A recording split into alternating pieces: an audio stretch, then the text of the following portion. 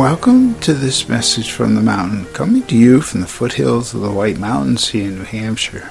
Today's podcast is titled Sweet Treats. Wild strawberries are showing fruit.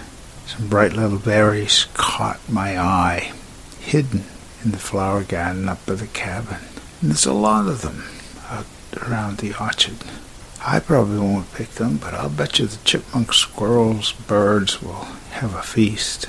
Maybe some of the bigger animals. It's the beginning of the wild fruit around here. Feed for the wild animals and birds, but also feed for us.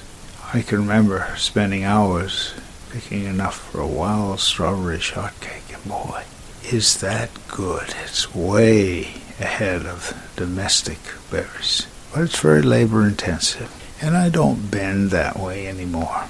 So I just let the birds have the feast.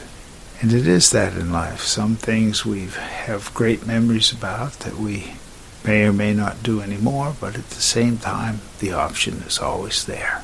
Life is filled with options, and right now is a great time to go out and find some sweet treats. My name is Michael Hathaway, and this is Message from the Mountain. It is my prayer these words are right and good for you whenever you hear them. Thank you so much for listening.